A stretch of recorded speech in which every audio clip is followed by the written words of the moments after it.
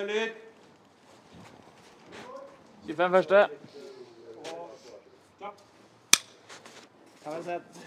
Ok, er alle klare? Og vær så god!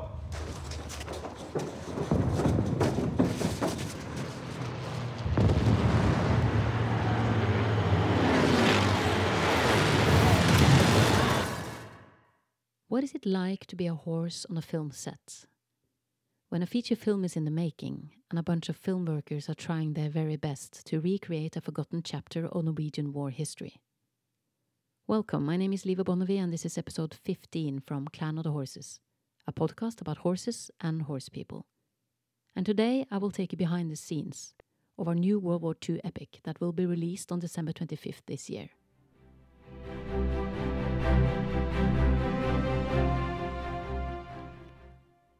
Because I have one foot in the film industry and one in the horse industry, I have decided to make at least one episode about horses on the silver screen. I will first and foremost cover how important it is to prepare the horse well, and I will use some examples from the film you just heard footage from, our World War II epic Narvik. But I want to start by providing some insights into the historical lines when we talk about horses on film. It did not start well. And many horses have suffered an unfortunate fate on set. When Ben-Hur was produced in 1925, around 150 horses were killed. The number of dead horses must have provoked reactions, but it did not change the practice in the film industry. It had no noticeable consequences that 25 horses were killed on set when the Charge of the Light Brigade were filmed in 1936 either. I suppose the cynicism needed to kill a herd of horses seems a bit too abstract to deal with for the human brain. But when the same cynicism was applied to kill 2 horses 3 years later, the audience finally said, enough is enough. The 2 horses in question were killed during the filming of Jesse James in 1939. In the film industry, we often need more than one take to ensure that we have the footage we need. So they needed 2 horses to cover the scene the director had in mind. Both horses were blindfolded and driven off the edge of a 70-foot cliff with a stuntman in the saddle. The stuntman, who was well prepared, was unharmed, but neither of the blindfolded horses survived. When the story reached the public, it finally became evident to everyone that a set of guidelines was needed in order to protect animals on set. In the United States, the American Humane Association was commissioned to monitor the safety and welfare of animals on set, and they were also responsible for deciding which films were allowed to add the following caption on the end credits. No animals were harmed in the making of this film. But even though conditions have improved, the film industry can still be a harsh place for both horses and animals in general.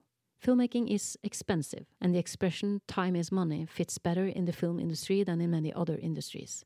Because when the camera is rolling, so is the money, often at a frightening speed. So the text "no animals were harmed" is unfortunately no absolute guarantee when it comes to horse welfare. The good news is that the use and development of digital and mechanical replacements is a blooming industry, but it brings both advantages and disadvantages. The advantage is that you can treat a mechanical or digital horse any way you want, without causing pain or without killing it, like wrapping them in barbed wire, like they did in Warhorse, or driving them off a cliff, like they did in The Revenant. The disadvantage, however, is that it is difficult to design digital or mechanical horses that are apt to pass as real horses. Take the mechanical horse frequently used by the film industry to enable close-up of an actor or an actress who pretend to be sitting on a horse, where the movement through the spine and the rhythm is simply too imprecise, and as a result the illusion is broken, and with it also the silver screen magic. The same applies for digital horses, but here the software is improving by the hour, allowing digital horses to look better and better. But having said that, I can't emphasize enough how extremely difficult it is to imitate the movements of a living horse perfectly, especially if you try to convince people who have spent years reading their body language, which is the case for most experienced horse lovers and riders. But in our World War II epic Narvik, we just needed a few horses, and none of them were required to perform spectacular stunts, so we needed neither digital nor mechanical horses, just real and living horses. But in order to have living horses on set and make it work, preparation is crucial. For an outsider, it can be hard to imagine what a film set looks like from the inside, but I'll try to illustrate it. It looks pretty much like a military operation. where we have between 50 and several hundred film workers, each and every one in charge of their own specific field of expertise, followed by a list of responsibilities. You also have cameras, smoke machines, tripods or cranes with huge black or blue moltons or reflectors, or both. You have huge lamps, props of all shapes and sizes, people in a hurry, commands, walkie-talkies, dollies, cables like spider webs on the ground, and maybe a few hundred extras too. So it's not the perfect place for a flight animal. And unlike children, horses can be very difficult to read for the average film worker. So if a horse on set has an increased level of adrenaline and is about to bolt, chances are that no one will notice. For sure, we inform everyone on set when we bring in horses that they need to be careful around the animals. But the average film worker is usually too busy doing the job they're paid to do to remember instructions like these as the hours go by. And I can't say I blame them.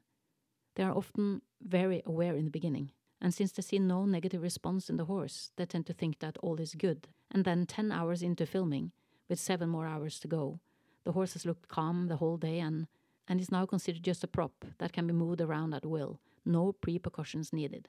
Film workers simply don't know how horses relate to their surroundings. A camera is a perfect example. For a human being, it's fairly easy to generalize. If you've seen one camera, you've seen them all. Not so for a horse. A new camera is a whole new ballgame, and so is the crane or the dolly we use to move the camera around with. The horses does not possess an exceptional talent for generalization like humans do. So it's not just a camera for them. We also tend to alter the set itself during filming, and for humans that poses no big challenge. It is still the same set, only organized slightly differently. But for the horse, it is a brand new set. And then there is the equipment we use, that is apt to make even the calmest of horses uptight. Smoke machines, for example. We use them a lot, and not just to elude gun smoke. But that was the case on the Narvik set, where we used smoke to simulate the aftermath of a grenade attack. So the guys responsible for the smoke had several thick, transparent, flexible plastic tubes lying on the ground, looking like breathing serpents, puffing smoke in an unpredictable pattern. Something the average horse for sure has never seen or been exposed to before. And that's just it. You cannot expose the horse for anything you might encounter on a film set. It's just not possible.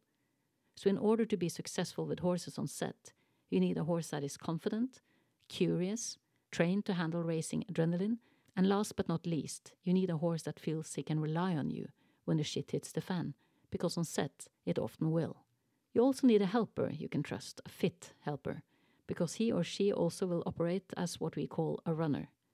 Somebody who is apt to get you what you need and get it fast.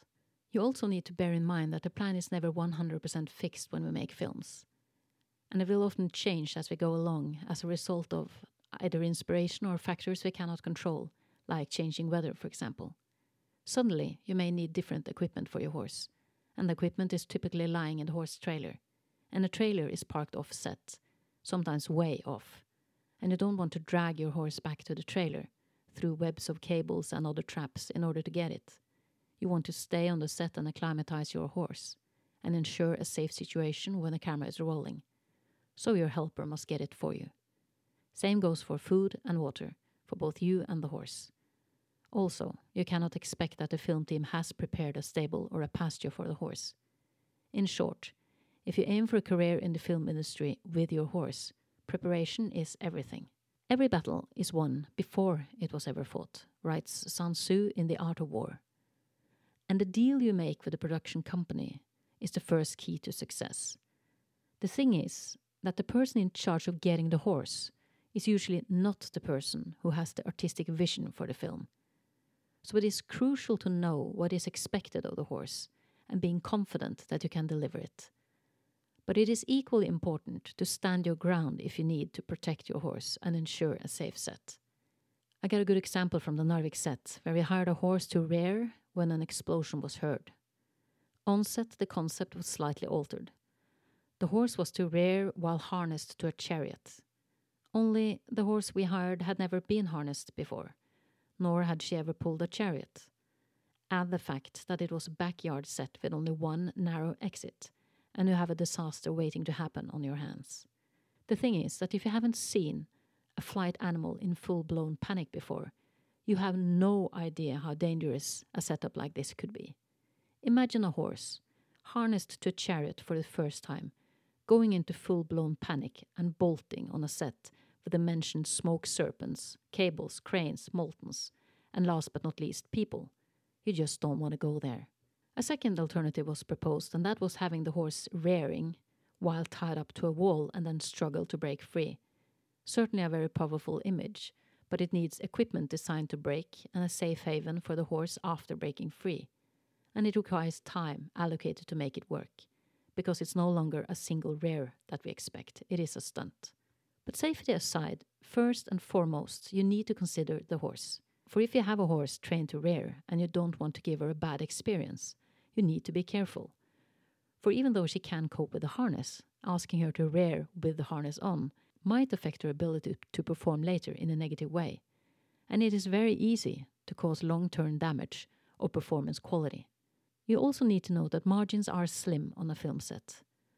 The rearing horse we used on Narvik was spooked at one point and were inches from treading her hind foot into a tripod with a 3 by 5 meter molten on top.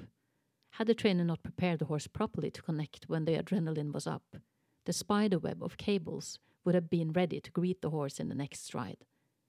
Horses are hardwired to spook, and nothing can change that.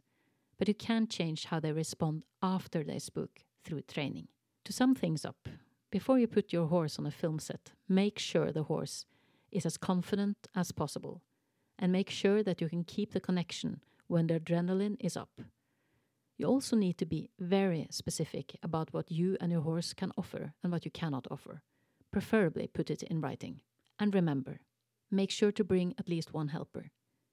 Make sure that your horse is trained to repeat a task, so the repetition itself is rewarded.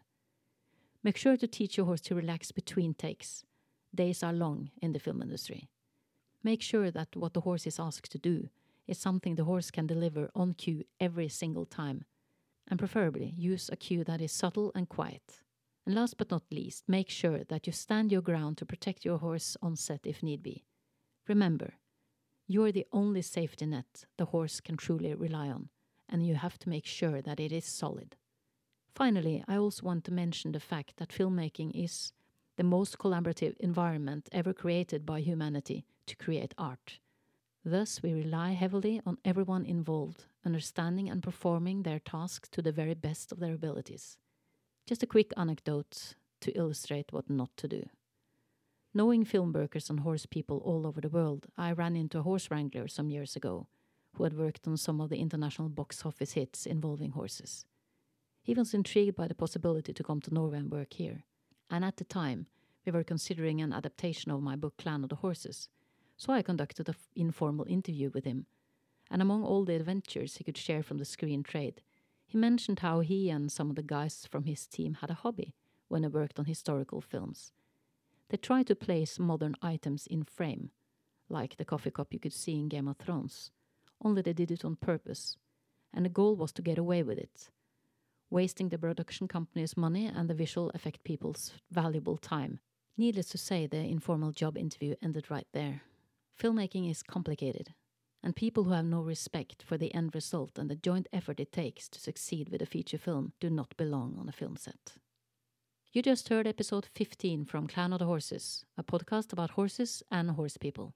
A little note about the Narvik trailer that will be released this week. We chose a version of the scene where the horse does not rear, but it must be said that the little red horse reared on every single take when asked.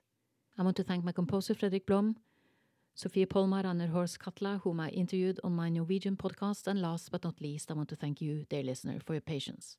May the horse be forever with you.